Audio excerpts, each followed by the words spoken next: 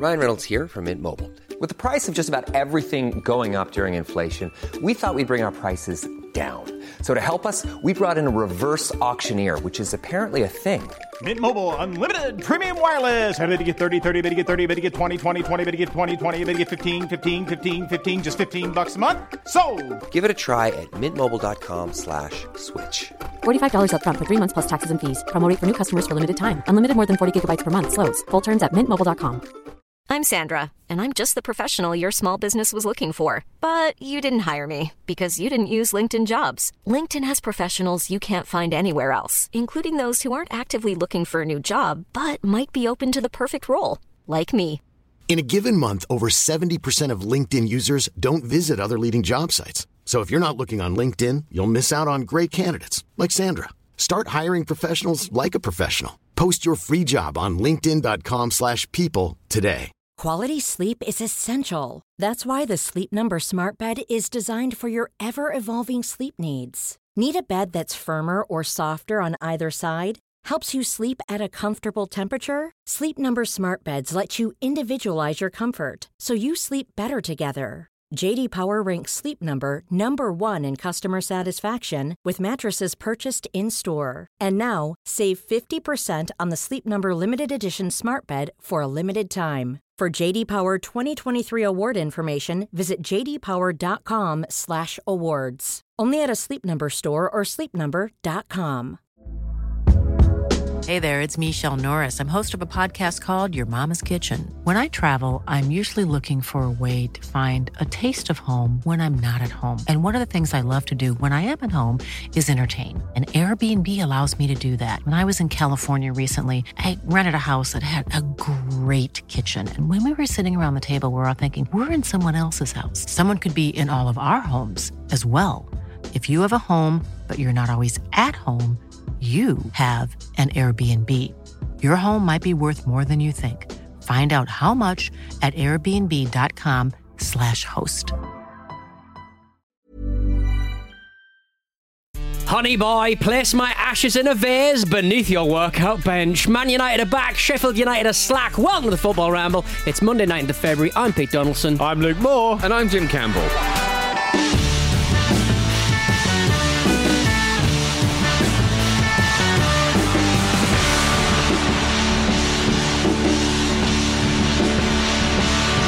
Oh, lordy, it's the Football Ramble on Monday. Vase. Well, it's an American song, so I kind of have to go with it, to be honest. That's how he says it. I like Put my ashes in a vase beneath your workout bench. The rest of the song is filthy. What is it? Juju. Fabulous Muscles. It's a song called Fabulous Muscles. It's Speaking all about of which, just... Jim, how you doing? How you doing, Fabulous Muscles? Yeah. Marcus isn't here. He's been indicted in Trump stuff, and he needs to prove his income, and he's just not managed to do it. Highlights of the weekend: Jim Campbell, Luke Moore. Let's start with me. Actually, Yeah. Newcastle United bringing some goddamn chaotic energy at the Barclays once again. Putting yourself first. It's nice to see Peter for once. Yeah, you know? And the first shall be second in the Kingdom of the Lord, the Kingdom of the Donaldson. The Dan Burn versus Clive battle was a real highlight in this one. Dan Burn was getting roasted. They're pretty much bringing 90 minutes. They are bringing the chaos. They are bringing a the lot chaos. of good energy to proceedings. Like essentially leaving it late with a player that is really, I mean, most normal people have completely forgotten about. Right. It's big chaos. Yeah, that's okay, big chaos. right. He's not only going to pop up, he's going to pop up a minute. 30 seconds after he comes on, and he's going to score, and you're not even going to remember who he is. A lot of people would have been hard pressed to remember which team he actually played for. Yeah. Of the two of them. I told you about the time he absolutely mugged me off, Matt. I'm talking about Matt Ritchie. He completely mugged me off on live national radio. I don't think because he's I from my remember that. hometown. Yes. He's from Gosport, Yeah. And I was excited to interview him on the radio because he's a Premier League player. Talk about the shops in your town. Well, and I stuff asked like him what his that. local Right, pub was. Yeah. I thought it's a great little icebreaker. Yeah, okay. First question. What local pub do you go I'm to? a professional footballer. I don't really go to the pub. Don't really go Just to the make pub. one up then. Yeah. Just pretend you're an everyman for crying out loud. Matt Ritchie doesn't care, though. Coach and Horses, the Glencoe, the Artillery Arms, Under the a New bridge. Inn. There's loads of them around Gosport. You could just say any one of them. Right. Yeah, and he didn't. Okay. He mugged me off. So I am... Tiger or down Gunwharf. That's in Portsmouth and it's not a pub. Right. Yeah. Okay. Says a lot about you, though. That's my pre-game. Right, yeah. Do you know what? Do you know what Paddy Clivert's dad is called? No, as in Justin Clivert's granddad. Yes. No. Neville. Kenneth Clivert. Kenneth Cliver. Cliver. That's great. Yeah, K squared. Ken Cliver. The KK. I'm very happy with that. Kenneth Cliver. Kenneth Cliver. So it's Very Kenneth, enjoyable. Patrick and Justin. Very Anglophilic names. Yeah. It's the most Anglophilic name since Alan Valderrama. Good stuff. Why have we never talked about this before? Luke, what was your highlight of the weekend, please? My heart of the weekend was probably. I'm going to have to. I can't let it go unsaid, can I? You never have in your entire history on this show. And I never will.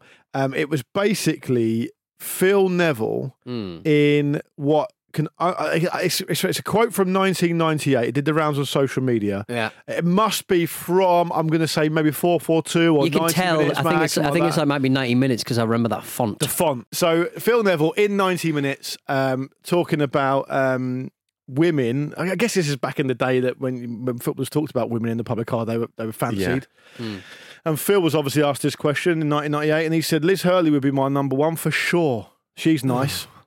That's the funniest bit for me. She's nice. She's nice. Yeah. I'll take her to Pizza Express. No posh restaurants. Keep it simple. We go for a pizza, then home to watch Grease or something. What year was that? Because was that kind of He's basically just watched Austin Powers. Right, Yeah. not Bedazzled. No, because like that, right? It was 1998 and Liz Hurley was in Austin Powers towards the end of 97. So I think it was probably Austin Powers. Phil's just got an eyeful of that. And the thing about the Neville brothers is they're famously not interested in anything other than football, right? Yes. So he's probably taken ages to think that up. And he's gone, what's the last film I watched? Oh, yeah, she was nice. That'll be fine. Yeah, it's no nonsense and also like no fun, no enjoyment, no nothing. And so this magazine page has got a number of different quotes from football players. And the way the image is cropped, to the right of the Phil Neville quote is an Ian Holloway quote. And I can't see what it is other than the word brothel and pocket. Well, it actually says brothel grand in pocket. Yeah, so I'd love to know. I'm imagining a £20 note on a string that leads into his pocket. That's what I'm imagining. Oh, yeah. Yeah, or, like Top Cat. On the way on the street, he's glued a £1 coin to the pavement. Yes. And watching the people try and pick it up. Beautiful. The mind boggles. It's probably something horrific. I told you once that I was offered a job to do a caravanning and metal detecting show with Ian Holloway, which I said yes to. Of course. And it never got off the ground. It's gutting. So that's Surprising. another reason I'm upset about that. Yeah, they made 6 Feet Under instead. They did. Very popular TV show. Exactly. Jim? So my highlight of the weekend relates to the very game that we're going to talk about next, which is the Luton Man United game. Now, I can only assume I missed the first instance of the pair of them appearing on screen, but Sky Sports cut to Mick Harford sat next to Harry Styles, and Peter Drury did not mention Harry Styles and just started singing the praises of Mick Harford. And I just found that really, really enjoyable. Yeah. Oh, yeah. No, treat them the respect they don't deserve, I would say. No, Indeed. Mick Harford's a legend Harford is at more Luton, right? relevant in the situation. Peter Drury is a professional. Yeah. Didn't one of One Direction play for Crew briefly? Possibly, Doncaster, one of them was wasn't it? quite a good Doncaster, player, right, wasn't he, okay, if I remember right. And they got absolutely totaled by Gabby Ekballenhorn in a charity game, didn't they? Did they? Right. I can't remember which one it was now. Yeah. But there's also a bit there where Mick Harford hands Harry Styles a Trebors mint. Yes, an extra strong mint. Extra strong mint, yeah. And people don't know this, but actually just off camera is Sammy Lee's unwrapping them. What was the rhyme back in school? Trebors mints are a minty bit stronger, shove them up your bum and they last a bit longer. Yes, yeah. So maybe Mick Harford Shoved up his bum. Or maybe to make it last a bit longer. Sammy Lee is on hand as some sort of horrific On Pez bum. dispenser. I'm not sure I was expecting when I saw Luton 1 Man United 2. No. Harry Styles to be eating Trebors strong mints from Sammy Lee's bumhole. Well, that's how it goes. yeah. That's how it goes on the I mean, ramble. they weren't waving it around like it was a bloody Rolex. They were proper pleased that they existed. And how pleased were the studio that Harry Styles was there? Yeah. Like they were properly starstruck. Yeah. I mean, it is. Yeah. They showed it on the show. But the point is, if Harry Styles turns up and he visits and you're happy to see him, that's fine. We've got people we like, and he's a very talented young man, and good on him, right? I don't think it needs to make up part of the football broadcast, is what I'm saying. Well, let's move on to the match. Big teams have struggled at Kenilworth Road. This might be better than the scoreline would suggest. Luton 1, Manchester United 2. Rasmus Højlund scoring with his chest from some distance, Jim, as well. It wasn't like it was like a tap-in or anything. Yeah, it was really quite impressive, wasn't it? And I'm still, unsure about whether he completely meant it. It's got to be the furthest out someone's ever scored a chest. Yeah. I challenge anyone listening to this to find us a chest goal from further out than that. Yeah, and to say he maybe didn't mean it. I mean, it's the best chest. It's an instinctive finish, one way or the other, and it's really, really impressive to have this foresight of mind, or to have the sort of the muscle memory to just go goals there, bang, bang. I'll score it with my boob if I have to. Like, it shows you the confidence he's in and the form he's in at the moment, that it even crosses his mind. Do you know what I smell? I smell a Erling Haaland, Rasmus Højlund body swap comedy. Oh, do you reckon? Because Haaland missed so many chances with the dual comedy. Like, and Højlund cannot stop scoring at the moment. He scored within like about 35 seconds. Yeah. It was like one of those goals where Luton, in this case, the opposite team, were a bit like, "Oh, have we started? Have we started? Yeah. Can we start again? Can we go again? I wasn't ready. It was remarkable. I mean, it was obviously a complete gift. But it was a remarkable start from Man United. It was a gift that was wrapped in a quite annoying way, though. He still had a bit to do. Yeah. With a lot of people watching him. Yeah, it was a gift that ended up being a treasure hunt around the house. It's like, one of those ones where like they've wrapped it in such a confounding way that you that's the parcel get wrapping. flustered. Yeah, like exactly. Five or six different levels. But I mean, Jim, you showed your pleasure or displeasure rather for goals scored with unconventional body parts. No, it was on the show. Was it very much pleasure? Very much pleasure. Right? Yeah, I'm all for it. How would you rank him? Erling Haaland scoring with a perineum is obviously up there, because it's just a physical marvel that anyone can do that, even in improvised circumstances. This is up there though. Ronaldinho used to do sort of power move passes with his chest. Yeah. Remember that, and that's a very impressive thing. When is a player going to score with his soul? It'll be Cristiano Ronaldo. Yeah. I remember a friend of mine who was quite good at football when we used to go down to the old we used to do little beach holidays down in Devon. We used to play a lot of beach football and stuff when we were younger. And he was amazing at doing keepy up, but just with his back. Oh wow! Right. So he would like bend over. What, and just place the ball on his back and go, there you go. No, boot it up in the air to start with, so go really high. Right. As it go miles in the air, come down, he'd bang it up again with his back. And he could do that 10, 11, 12 times just with his back. Right. And I'd like to see a professional footballer do that. Yeah, I think that feels like something I've seen Diego Maradona do. Yeah, yes. Obviously a bit of an outlier. I imagine he could probably have done it. Yeah. So the thing with the Højlund finish that makes it so satisfying, the chested one, is actually it looks like a shrug. Sort of like, what are you worried it's about? Nonchalant. Yeah. It's a little bit like Douglas Luiz shaking his boobs at the away fans when he scored. But it's a goal. Well, he became the youngest ever Premier League player to score in 6 consecutive games. He scored 7 goals in those games. People on the Football Rumble WhatsApp were questioning why Joe Willock was very high on that list. Does nobody remember Willock rescuing Steve Bruce's Presumably career? it's on the list because he literally scored those goals. He scored the goals, yeah. Exactly. It wasn't a list of players who someone thinks are good. Yeah. It was statistically based. Yeah, Fantastic. And he wouldn't get on that list. Run of goals that got us probably 10 million more than we otherwise would have. From really Arsenal, well, exactly, yeah. But Man United are currently unbeaten in 2024. Is this a false dawn, Luke? Well, it's interesting, isn't it? Because they sometimes do this, don't they? They make Annoyingly. everything look really chaotic. Yeah. They even did that in this game. 2 goals up, just like absolutely piled in terms of control. Yeah, so it was. I've never seen a team make a win away from home look so like unplanned, and so they ended up with less of the ball overall than Luton. They had fewer shots than them. Every other measure other than the goals, you'd say Luton were pretty good value. There was it was one of those ones where I was looking after my son at the same time, so I was like looking up, seeing what he's doing, looking up at the game again. Every time I looked up at the screen, it seemed like Luton were like bombing forward on some kind of really promising counter-attack. They were doing their very best to distract you from being a good father. And they were. He's on fire now. They were. Which That's is, half the point of the sport, isn't it? If you don't mind me saying, it's very on brand for Luton. Tommy Robinson and Andrew Tate. That's all I'm going to say. You mustn't forget. You mustn't just rely. They might on be good dads, but terrible men. You never know. You mustn't. There's always a yin and a yang. I also found that, like in my mind, looking back at this game, every single time Luton had one of those promising attacks, Casemiro fouled someone. Yeah. Yet somehow managed to stay on the pitch. Lucky, really lucky. And I think that.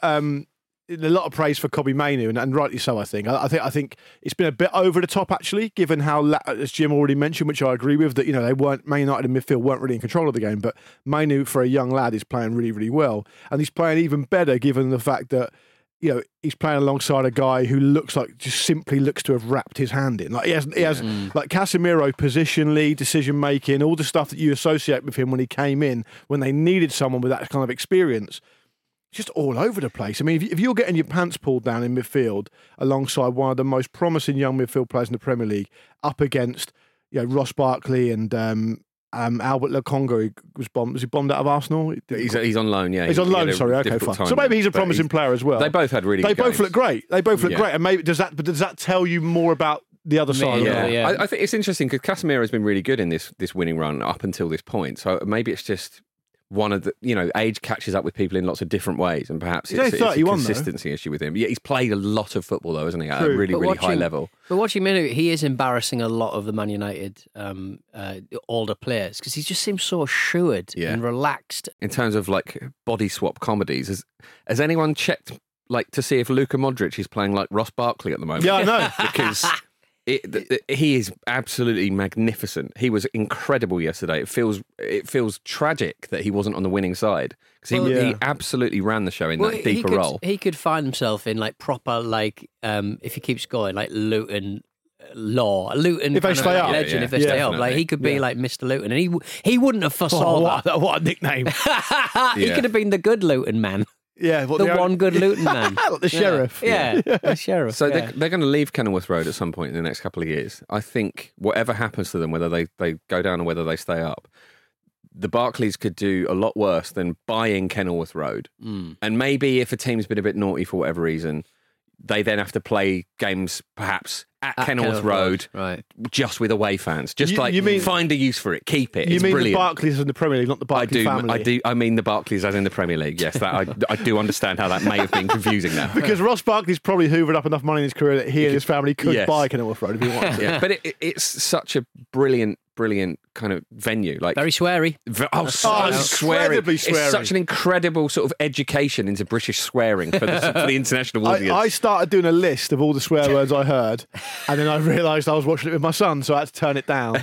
And also you just run out. You just run out of time because every single time there was a corner, there'd be a lull in the commentary. Wanker. I love. He's taking the piss out of you, ref. That was one of them as well. Yeah, I love where the cameras are. You feel like it almost feels like you're in the game. That footage that went around in the summer of players wearing the cameras on their bodies. It's like it's the closest we've got to that without actually having that. And one thing I would say about Luton is that they've played really well in parts over the last handful of games, really since the turn of the year, and with the exception of that mind-blowing win against Brighton, they haven't really turned it into any kind of decent amounts of points.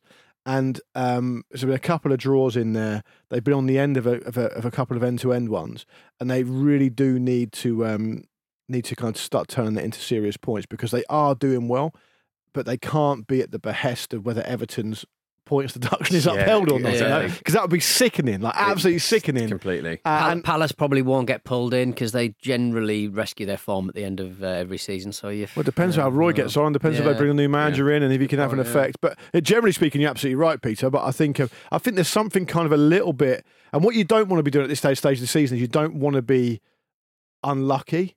And there's an element with Luton, Palace and Forest that they're all been a little bit unlucky, a little bit kind of on the end of one. And that's not what you want to be going into it. Because realistically, I believe that Brentford will get out of it. And I believe Bournemouth will do enough. And then, so really you're looking at 3 from 6 of those bottom 6 teams. And obviously it's probably 2 from 5 because Sheffield United look absolutely dead and buried philosophically and existentially. But then Burnley have been every bit as bad on paper. So it's a difficult one. Yeah. Do you agree with Ian Wright that Luke that Kobbie Mainoo should be entering the next England squad? Don't even answer. You got to tell us who you got to get out. You got to take out the squad. It is legally impossible to say you like an English player without saying who you're going to remove from the squad. I would put him in to start, and I'd remove entirely from the squad Jude Bellingham. I think. How'd you like me now? I think it's perhaps a bit early, but I think Southgate has got a kind of history of bringing him in for experience, showing him the camp, giving him a little run out perhaps. So I think he might make the next squad, also because he plays for Manchester United as well, and that has a cachet Fuck knows why, but it does. And so I think he might find himself in there, but I don't see it as being anywhere near. It's just a bit early for him to be involved in the summer at the moment. I don't know how Jim feels about it, but that's how I feel. Yeah, I wonder if I'm not sure if he'd have the option to have a slightly bigger squad. Just for that exact reason, but I know Southgate likes to do that when he's got the chance, doesn't he, to take a bigger squad. But for a tournament, it's coming down to 23 again now. Yeah, well, quite. So, yeah, I think he's more likely to try Trent Alexander-Arnold or Conor Gallagher in that role that Mainu would fit into, just purely based on experience. I'd like to see him get the call up, and it would be Mason Mount's otherwise golden position that I would put him in. I know Mount's injured, so therefore wouldn't be called up anyway. But can I have that on a technicality? Yeah, you can have that on a technicality. He's forgotten how to play as well. And he's forgotten how to play. Yeah, sadly. Well, Man United are 5 points off the top 4. Which is remarkable, really. Yeah. It's incredible. I mean, it's incredible. In a couple of weeks' time, they could find themselves right in that conversation. Well, I very much without being in control at any game at any point. I very much enjoyed the. Obviously, I'm always trying to bring Newcastle into the conversation, but the Dan Ashworth transfer from Newcastle to Manchester. Is it a transfer? Well, it seems to be because they're paying a lot of money for Why him. don't we call it a transfer when it's not a player? I don't know. Yeah, we don't transfer of because I guess you're not registered as a human. Because you're registered as a player, aren't you? Are you registered as like a staff employee? Staff member employee. I don't know how it's going to work. If the transfer goes through, they do a picture where he's just holding up a blazer and a shirt, the exact one that he's wearing. Hold up a laptop. Yeah. Well, speaking of laptops, he's been locked out of all of his data. Wow. All of the computer systems in Newcastle, because basically it's weird because Newcastle agreed a £4 million compensation figure to end Brighton and Hove Albion's gardening leave around the man. Yeah, he's been everywhere: West Brom, England, but he's just constant, and he's going to have to sit out another spell of gardening leave. He was put on gardening. He's going to be better than Titchmarsh. He's going to be absolutely brilliant at gardening. Love your weekend with Dan Ashworth. It's the Cedric role, but as an executive. Yeah. But I mean, it is interesting because, like, obviously he had access to all of Newcastle's plans, and then he suddenly jumps to what is probably like one of their more direct rivals, if not financially, but certainly in the league. It's an interesting situation. I find that is kind of annoying if you're the club that he's leaving, because clearly he has all this data, all this stuff that he knows the intricate workings of a rival club now. He's been around. That's what you're paying for, though, isn't it, I suppose? Yeah, I suppose so. But I mean, I can totally understand why they want to kind of exercise their right to kind of get him on gardening leave for a while and make sure. And I think it will certainly make Ten Hag's job a lot easier if he's still there at the time. Newcastle want 15 million for him. There was talk, which is great. Was it same as Alan Shearer? Yeah. Yes. Martin Samuels was in the newspapers over the weekend. I mean, this could be a parody because it's really difficult to tell these days. Someone deep faking Martin Samuels. Someone said that it was like they should ask 60 million for him because that's how important he'd be. I mean, maybe. Newcastle. Maybe. Did we get the fair play money for that? I don't know how it works. Anyway, let's move on to the next match on our list. Sheffield United 0, Brighton 5. I mean, certain players in the side thinking that Mason Holgate shouldn't have been sent off. He didn't even go for the standing leg. He went for the leg behind the standing leg. He just went for everything. I mean, is Ahmed Odzic, who was the captain of Sheffield United, is he the guy that you said that his Twitter is a spicy meatball? Yeah, it's good. So he's obviously got some pretty fringe opinions anyway. He pays for Twitter. Right, okay, that's all right. But I mean, he can afford it. He's on footballers' wages. Yeah, but still, I think they should pay nurses footballers' wages. Yeah, I think they should as well. But he's all I'm saying is he's obviously got a track record of having some pretty strange opinions, and it was amazing to watch him afterwards. Because it's very rare that a player will give an opinion about these post-match interviews are normally very inane and very kind of sanitised, and they just want to get it over with. And sometimes when there's a really high stakes game where you've been on the end of one and they're a particularly volatile character and the adrenaline's high, they'll come out of like an outburst, like a Charlie Austin type thing. It's a joke, right? But generally they're pretty boring. It's very, very rare for a player to say something, to state an opinion after a game where the interviewer goes, "Really? Yeah. Like, sorry, what?" It was probably the worst tackle I've seen in the memory I currently possess. I mean, it wasn't like South America in the 90s kind of tackle. It was. But that's contextual.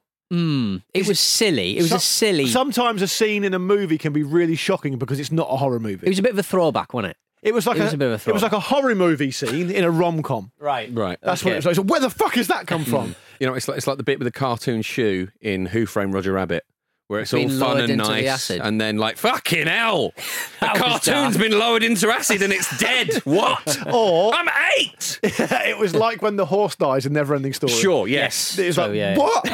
This kid's a great kid. He loves his horse. This kid's a great kid and he loves his horse. Why are you talking like you're in a post match about the Never-Ending Story? What's happened to Artax? It's a joke. For me, that horse has done nothing wrong. No. And so Mason Hallgate's face was amazing because he was literally like, what are you sending me off for? It was a mad tackle to kick someone on the thigh with a slide tackle.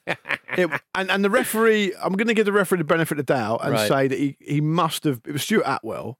He must have been unsighted. He must have been at a weird angle. I tried to look back, but I couldn't see what angle. When it's that wild though, you don't see him very often. So you're like, well, that can't have happened. Yeah.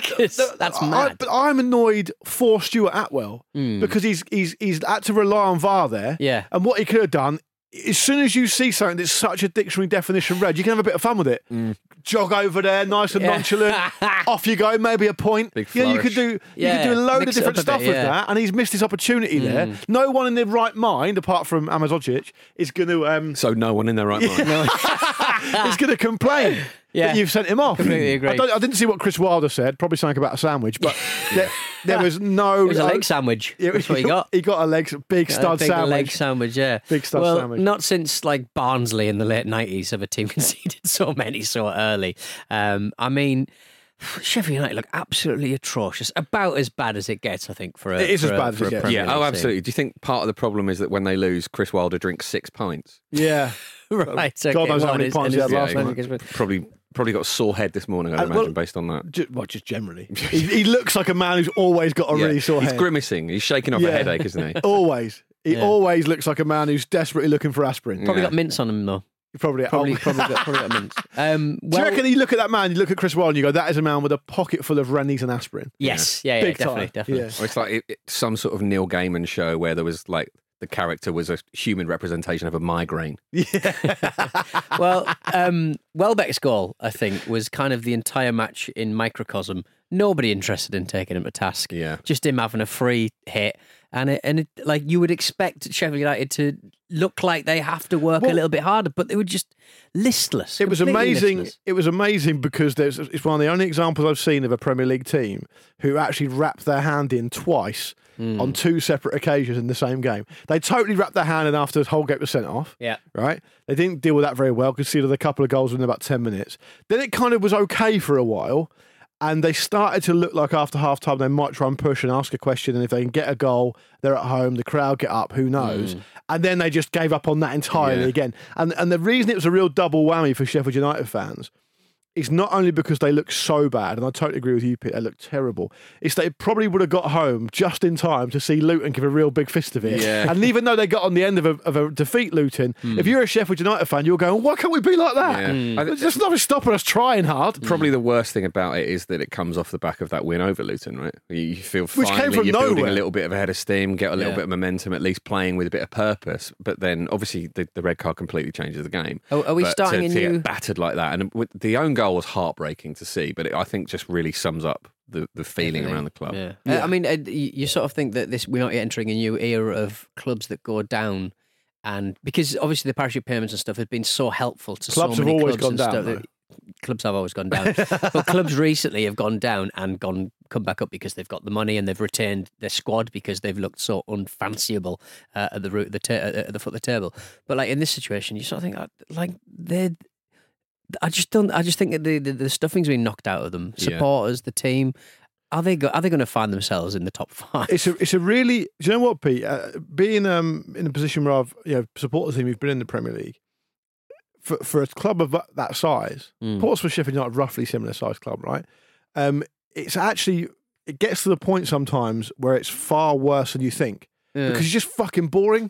You're worried every single game about whether you're going to get anything out of it. You're worried about being a laughing stock and getting battered. And actually, I reckon a lot of Portsmouth fans, I can't speak on behalf of Sheffield United fans, but Portsmouth fans, at the moment, Pompey are top of League One. They're flying, right? I promise you now, objectively speaking, Pompey fans are having a better time. Yeah. It's nice to have the glamour of being able to flick on Match of the Day and people knowing about your club and all that. And it's important for those kind of non-football reasons. But in terms of purely supporting your team, I don't personally think the Premier League's a be-all and end-all. Unless obviously, if you're Manchester United, you can't be in League One because that's not your level. But I love Newcastle in the Championship both times. Yeah, but you are someone who genuinely likes to suck the joy out of everything.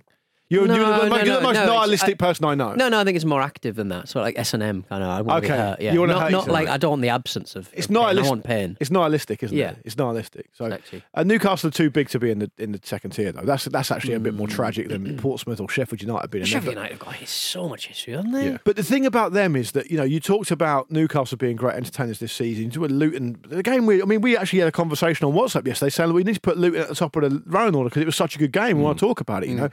There's ways of going about it. Like getting your players sent off for a completely mind-bendingly bad decision and then limping to a defeat you were probably going to limp to anyway and showing no real kind of gumption and the stadium being full of people who are pissed off and half of them leave and you just embarrass yourselves on telly. It doesn't have to be like that. There's no problem being relegated if you're Sheffield United, fine. But they've changed their manager for a reason. It's arguably got worse. Yeah. In a season where at least one team has had a points deduction, another looks like it's possible that could happen, you would think it is really a golden opportunity for a promoted team to stay in the Premier League, and they just look nowhere near it. They might concede 100 goals. But yeah, I think they are 5 goals in their last 3 home games. 65 now. It's very possible, isn't it? You just think it's the classic thing of them coming up too early. It's a bit of a cliche, but there was a lot of fear about this season. Same about Luton. Pre-season, Same with Luton, though. Yeah, fair. True. If Luton stay up, I shouldn't have been there, really. It'll be a remarkable achievement if Luton stay up. Yeah. Well, it was quite nice to see Simon Adingra scoring a brace in his first match after winning AFCON. I love those kind of like victory tours. I liked it when he's full of confidence.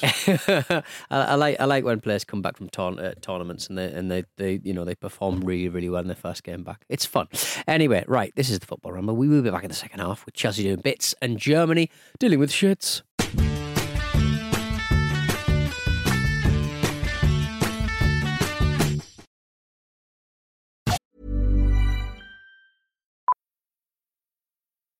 Millions of people have lost weight with personalized plans from Noom. Like Evan, who can't stand salads and still lost 50 pounds. Salads generally for most people are the easy button, right? For me, that wasn't an option. I never really was a salad guy. That's just not who I am. But Noom worked for me. Get your personalized plan today at Noom.com. Real Noom user compensated to provide their story. In 4 weeks, the typical Noom user can expect to lose 1 to 2 pounds per week. Individual results may vary. Quality sleep is essential. That's why the Sleep Number Smart Bed is designed for your ever-evolving sleep needs. Need a bed that's firmer or softer on either side? Helps you sleep at a comfortable temperature? Sleep Number Smart Beds let you individualize your comfort, so you sleep better together. J.D. Power ranks Sleep Number number 1 in customer satisfaction with mattresses purchased in-store. And now, save 50% on the Sleep Number Limited Edition Smart Bed for a limited time. For J.D. Power 2023 award information, visit jdpower.com/awards. Only at a Sleep Number store or sleepnumber.com. This episode of the Football Ramble is sponsored by BetterHelp. Life throws many different challenges at us, and as a result, we all have our own sources of stress. Whether big or small, those stresses can impact our lives in unpredictable ways, and if we don't address them, they can have an outsized and unwanted impact. Therapy is a safe place in which we can address these issues, learn to understand them, and find ways to work through them. Having therapy can be beneficial to anybody, not just people who've experienced major traumas, even if you may have not considered it before. It could be simply a time for you to get things off your chest, a way to learn positive coping skills, or how to set boundaries. Ultimately, it can be whatever you need it to be. If you're thinking of starting therapy, give BetterHelp a try. It's designed to be convenient, flexible, and suited to your schedule. All you have to do is fill out a brief questionnaire and BetterHelp will match you to a licensed therapist. You can even switch therapists at any time for no additional charge.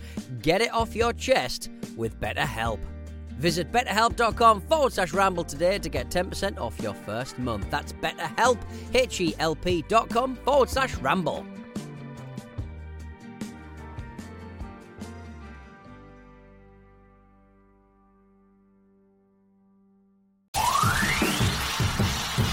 Bring Calvin Phillips in. He's made, 2 mistakes now out of sending off.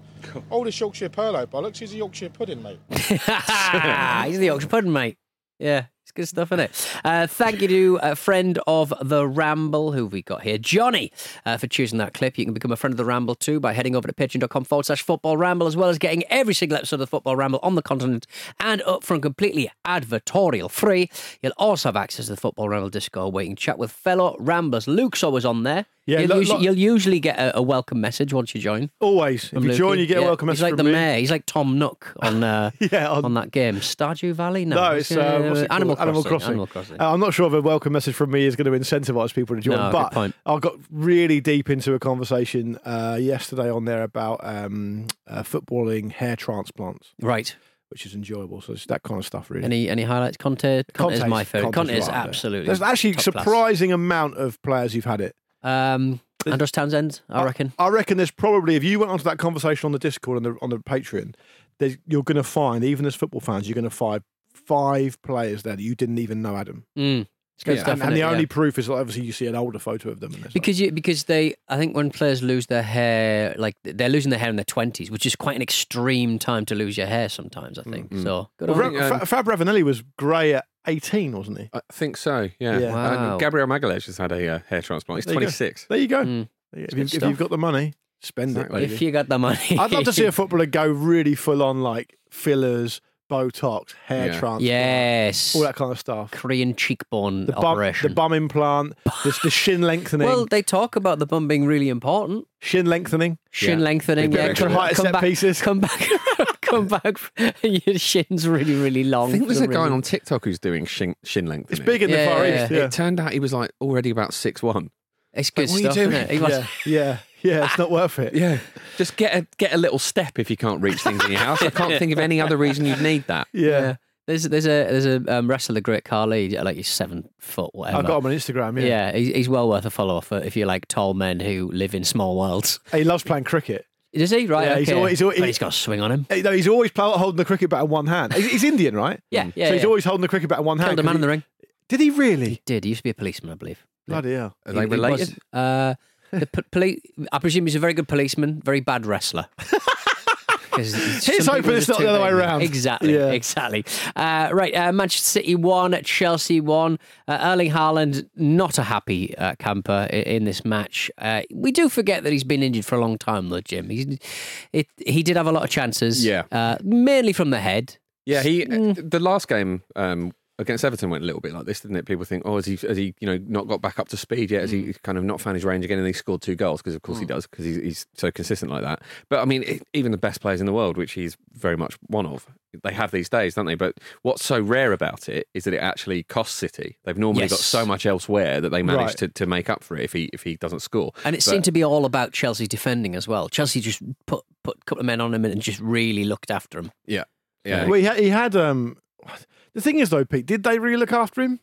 I mean, he had 9 shots? Put him off, didn't he? Didn't score any though. What is it like? You feel like it's like an existential kind of marking? Yeah, he's someone here again. They marked Chelsea players. It's horrible. They marked him existentially, and instead of like actually being touch tight to him, they just put things in his mind like, "What if you're not that good though?" Yeah. Or are you secretly Rasmus Højlund? Your dad I'm hearing rumours. Your dad doesn't seem to respect you.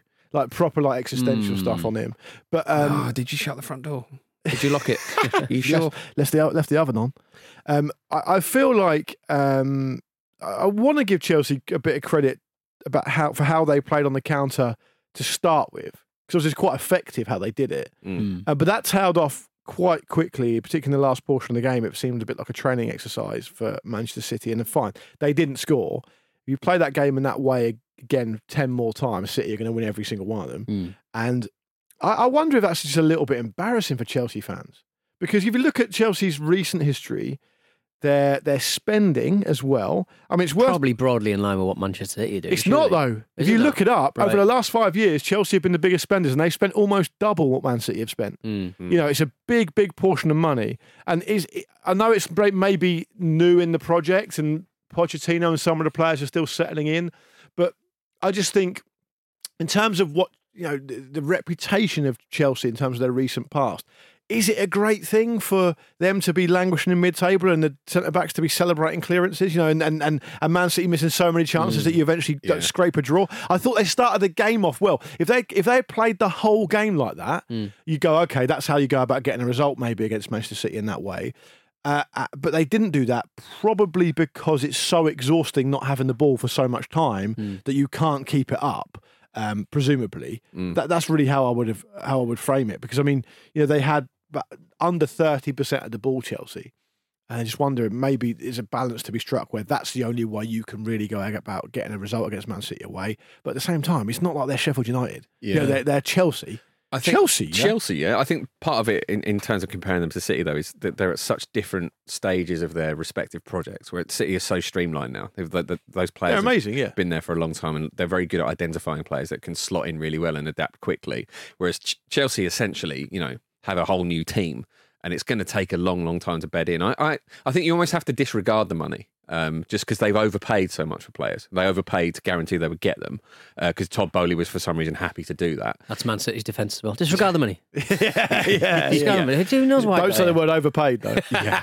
Did you see, and part of the thing about Manchester City is maybe it was a good thing for them longer term to not win, because there was that video, wasn't there, of the City bus turning up and the fans just not being that bothered by it. Yeah, why do they do that? Have like a man, like a man on the mic, an MC, sort of introducing the bus to the stadium. Yeah. I understand that people like sort of it's wait monster around. trucks or something. Well, I mean, I can understand it if it's like the FA Cup final. You know, I saw the Man United, I think, and Newcastle team bus arrive at Wembley for the League Cup final, and I was excited, but that was an event.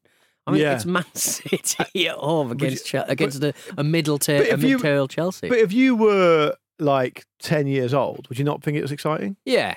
Not enough to sit in the rain, though. That's We'll make some noise then, kids. Make some noise, kids, for crying out loud. I wonder if we're putting two and two together and getting five there, but it's because it's the kind of thing that Manchester City are criticised for. You know, atmosphere, low attendances. And being used to just winning all the time. Yeah. You know, they're on for a double treble, which has never been done before. And that kind of video is always going to go around the internet because people are going to go, oh, look how ungrateful they are, kind of thing. So maybe, you know, from Guardiola's point of view, from the players' point of view, not winning at home in a situation where, you know, Arsenal going great guns, Liverpool going great guns, it's not going to be a procession for them this season.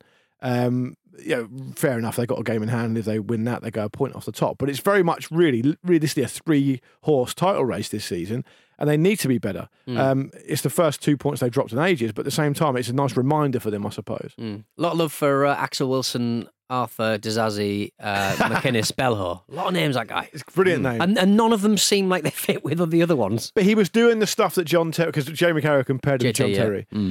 He was doing the stuff that, like... I hope not.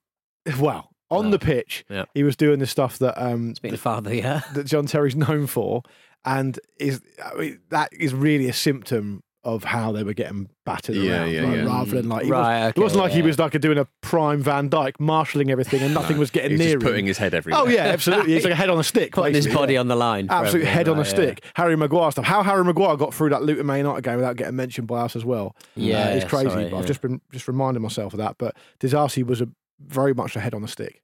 Well, did you see Pep Guardiola's reaction to Sterling scoring against his former club? It was almost like a kind of DX chop, big about wrestling, crotch chop, like an angry crotch chop at one furious. point. Absolutely fuming he was. He won't want Sterling, and he won't want Palmer to do anything against him, will he? For obvious reasons. So it kind of makes sense. So Sterling, I thought Sterling's celebration was quite interesting. You know, he's obviously had a difficult time of it. He's dropped out of the England contention. You know, Chelsea aren't having a great season. It wasn't quite Callum Hudson-Odoi, which we'll come on to in a minute, but it was quite a passionate celebration, I thought. Yeah, in a kind of quietly intense way. Rodri's celebration. Yeah, he loved it. Yeah, he's swearing at people. Was he swearing at his own fans? He was swearing at his own fans. He swore on the post-match. He's a sweary man. He's a sweary man, isn't he? Yeah. He seems to almost exclusively score important goals, Rodri. Nice knack He's to incredible at popping up with that. Anyway, this result means that City lost ground in the title race, obviously, as you said, as Liverpool and Arsenal both won on Saturday. And speaking of title races, there were some absolutely huge games at the top of the Women's Super League this weekend. Man City beat Chelsea to go level on points on Friday night. Then Arsenal thrashed Man United in front of a record WSL crowd at the Emirates on Saturday. Chloe and Rachel will be talking about all of that tomorrow morning in this very studio.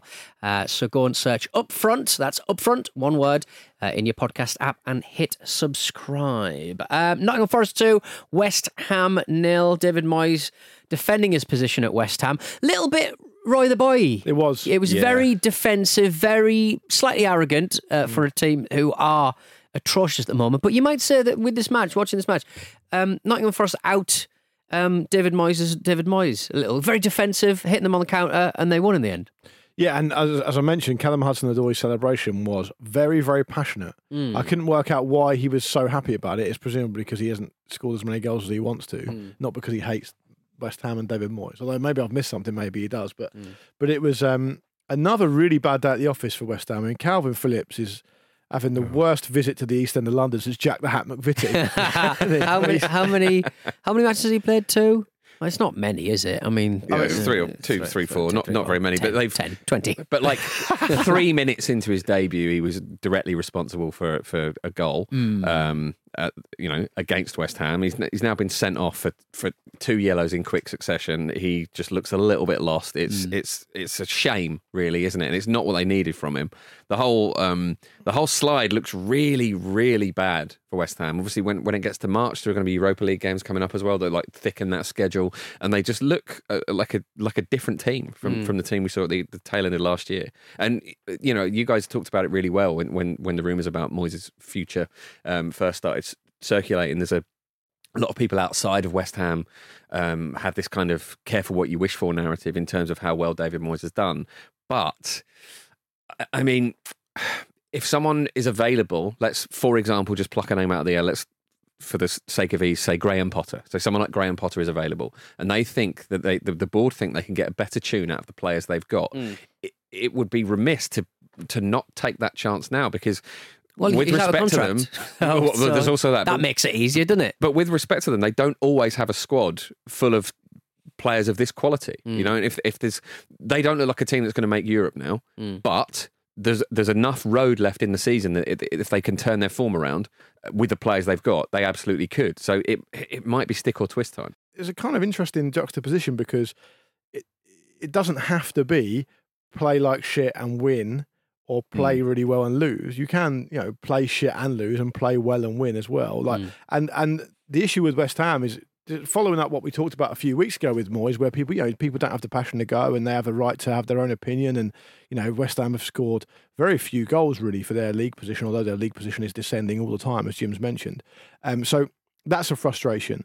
But one thing's for sure, like, you can bet your bollocks to a barn dance that if you play that way and you don't win, the vultures start circling a lot quicker, because people go, okay, well, we'll accept the shit on a stick football if we're 5th in the league and we've just won a trophy. But actually, in a few weeks' time, when they end up about 13th or whatever it is, and they're still playing like shit, people's pulses at the top of the club start to quicken, and they start to think, well, we have to do something now. And you don't want to do something before it's too late. That said, they're not going to get relegated. That's for sure. It will still be an attractive proposition, presuming they're able to keep hold of a decent amount of their players. It will still be an attractive proposition for a manager like a Potter or another English manager, or maybe not even English manager, but a good manager who's still there and looking for work. So I don't think they need to worry too much about that. I do also think that the ownership needs to take their share of the blame, because they've been umming and ahhing about this contract for ages. And what it says to me is, you don't know what you want. It's fine for you to say, do you know what, David Moyes is our man. We believe in him. He's done this for us. He's done that for us. We can talk about maybe getting another coach in, or maybe modernising things in a different way, but he's our guy. Or it's fine, there's the ownership of the club to say, he's not our guy. But don't do neither, because if you do neither, everyone goes, well, what the hell's going on? Yeah, and they've already got the bed sheets from last time. Exactly. They want to get them down from the attic. It'll take 5 minutes, not a problem. So I just think, they were outfought by Nottingham Forest. They do look like a team who are low on confidence, who don't really know what they're doing, and I mean, it should have been worse, really. I thought that the Awoniyi goal was a goal of such amazing quality, and he got it fired into him. First touch was amazing, and then he obviously finished with the other foot. It's brilliant. Yeah. And Hudson-Odoi popping up late on and scoring and being really passionate about it. It was a really big win for Nottingham Forest. They should have had another penalty as well. That's 2 games in a row. They should have had a blatant penalty, and I have no idea what the refereeing team are looking at there. I mean, I know it's boring to go into kind of refereeing decisions in great detail and stuff, but I mean, it's just fucking farcical now. I mean, they've had one last time out, which was a blatant penalty, and then one in this game where the player has his foot trodden on, and it's clear as day. It's clear as day for the referee to see it anyway, let alone the VAR not looking at it. So it should have been more goals for Forest, and it should have been worse for West Ham, but ultimately it wasn't, and they still won. Well, on the decisions on the referee side of things, Nottingham Forest have appointed Mark Clattenburg as a referee analyst. You know what we need? Are you watching Gladiators as well? Because Santo probably just wants to. Espirito Santo probably just wants to meet him. Yeah, starstruck. Can you wear your kit? Wear your black and white striped shirt. Well, speaking of the black and white shirt, can I see your tattoo? You do see that on Gladiators, which is quite funny when he puts his hands up. It's very good. I've witnessed the most haywire bit of promo work for a TV show I've ever seen, I think. So Mark Clattenburg, they've clearly been working up the PR for Gladiators, the return of Gladiators, big thing, obviously big BBC Saturday night shiny floor show. They've clearly caught Clattenburg on holiday at a villa, and the Daily Mail have sent a photographer to take a picture of him. Oh God, can you imagine how much Clattenburg loves being papped? I know, right? Well, they've mailed him a Gladiators referee shirt, and he's thought, well, I mean, I can't just be wearing like my swims. I'll put some trousers on.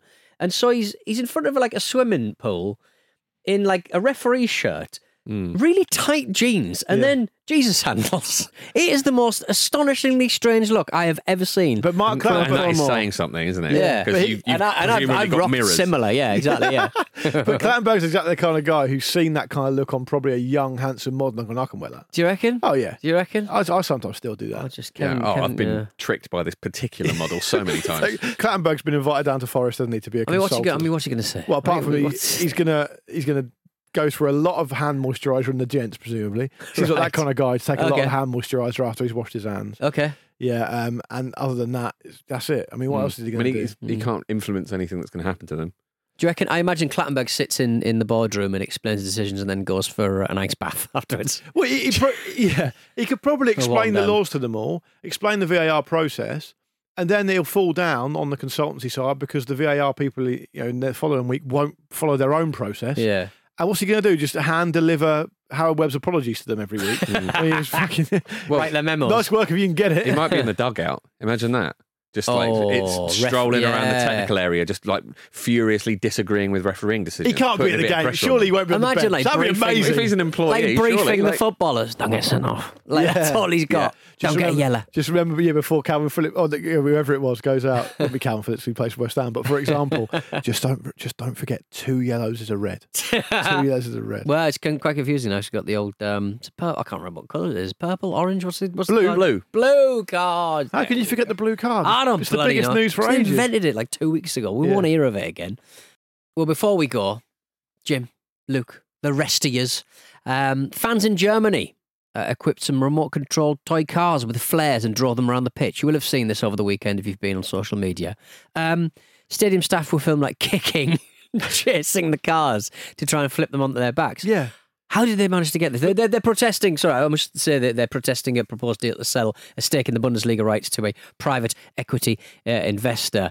Fans threw tennis balls and remote control cars during Werder Bremen's 1-0 winner over Cologne.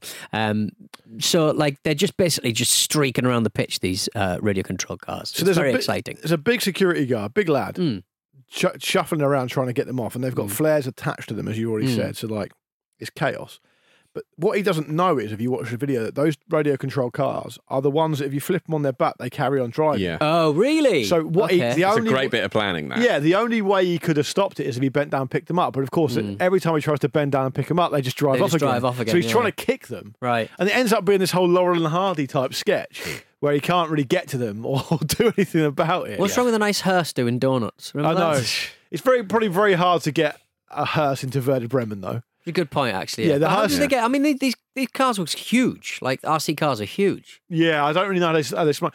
German fans are like consistently brilliant at these protests. Yeah. They always find a way of doing something good. Why are Premier League fans hacks, Jim? Why are we just I'm going to get a banner on a plane and do a racist? I think it's because the government will go like, "Oh, you're going to have to retire at 75 now." We go, "Oh, all right, fine." Yeah, we don't It's care. part of the national psyche. Yeah, We do care, but we're just defeated. No, We're no, just born We love a boat in our defeated. mouth. We just like, more outside investment. Yeah, crunch the thing we do on Saturday into like a big ball, a big tasteless Huel flavoured cube. There's nothing I can do about it, so I'll just gobble it down. And in the same afternoon last week, I heard an advert on the radio saying, "Have you thought about turning your shower down a bit cooler so you don't use as much energy? Yeah. Fuck off. Maybe limit your shower to 30 seconds." And I walked into the other room and saw a news report saying that the company that owns British Gas had made 144 billion or something. Ooh, 2 rooms. Someone's doing well for themselves. And I thought, what a luxury I've got, having 2 rooms in a house with a carpet in it. And I slapped myself for my insolence. Pete's absolutely right. Whether we want to admit it or not in Britain, we love being ruled by posh people. Yeah. It's just part of the psyche. There'll never be a revolution in England as long as we're alive. No. Ever. Yeah, and that's why I like the Scottish more, because they got a little bit about them. They got a bit about them and they've got good drinks. At least they take the piss and it's funny. Yeah, true. Yeah. Anyway, thank you very much for listening to the Football Ramble, north or south of the border. Part of the Aircast Creator Network. We love the Aircast Creator Network. It's one of the great advertorial network. It's one of the best creator networks I'm aware of. Yeah. Definitely. Join myself and Andy tonight for Ramble Reacts after Everton versus Crystal Palace. A line in the running order I read about half an hour ago because I completely forgot I'm doing it. So I'm going to give Andy absolute both barrels. Yeah, I love a late night Andy and me little tete-a-tete. Yeah, I'd love it too. It's one of the highlights of the Ramble calendar for me. Last time, because Andy's a bit tired. Yeah. But he never gets to the point of being fractious. And I'll speak on. He's a very, very good natured guy. Yeah. But he's probably like me. He looks at you and he goes, "Oh, fucking hell, I'm going to have to do a lot of the work tonight." Yeah, damn right. Yeah. But last time on Ramble Reacts with me and Andy, I outed him as being my secret lover. Okay. And he didn't deny it. Yeah. In the edit, he didn't deny it anyway. Yes, I agree. I am. Yeah. By the way, speaking of that, just to tie these in, this in, did you see the Conservative Party cropped that thing of Sadiq Khan? Right. And it was like him saying the Labour Party is the party of anti-Semitism because he because he accidentally and they edit it to make him look like an anti-Semite basically, which is really naughty. And the chairman of the Conservative Party went on the radio and said, "Oh, it wasn't actually edited; it was cropped." And the presenter goes, "It's the same thing," and he's like, "I think you're fine. It's not the same thing." And the guy just goes, "I'm an audio professional," and just moves on to the next thing. Nice. That was delicious. Sorry to cut in, but I wanted to talk about that. Big fan of that. Well, you can follow us non-audio professionals on X, TikTok, YouTube and Instagram at Football Ramble, and follow us on Spotify. Speaking of Facebook, Mark, who does Facebook? Mark Zuckerberg. Zuckerberg. Did you see him in the one of the corners at the UFC, dressed as one of the coaches? No. He looked very out of place. He looked I'd like, love to look at that. You know when you see like a coach, when you see like a coach in the dugout for like a Premier League team, you're like, what's he doing there? He looks like 100. He was recently talking about creating an AI that is equal to or better than or more intelligent than a human being and making it open source. Brilliant. Nothing but That's fine. Yeah. What could possibly go wrong? Can I just say I've got a little personal thing in my mind of the level of the most famous people Pete can forget the name of. Yeah. I think Mark Zuckerberg just goes straight out of the top 10. Yeah. Top 100. Because most people go, who's that guy we used to work with back 15 years ago? You can't remember. People go, who is insert one of the world's most famous people? That's why I need AI. You do. It's got. You need a Neuralink straight in your brain. I need data banks. Yes, you can also follow us at Football Ramble on all of those places, and follow us on Spotify as well. If you're having trouble listening to the show, Apple are just doing bits this week. They're being very silly sausages. They are being a pain in the arse, and that's why this episode is dedicated to the great Elon Musk. Tim Cook. Yes. Was he the spaceman? Was it too Tim Cook?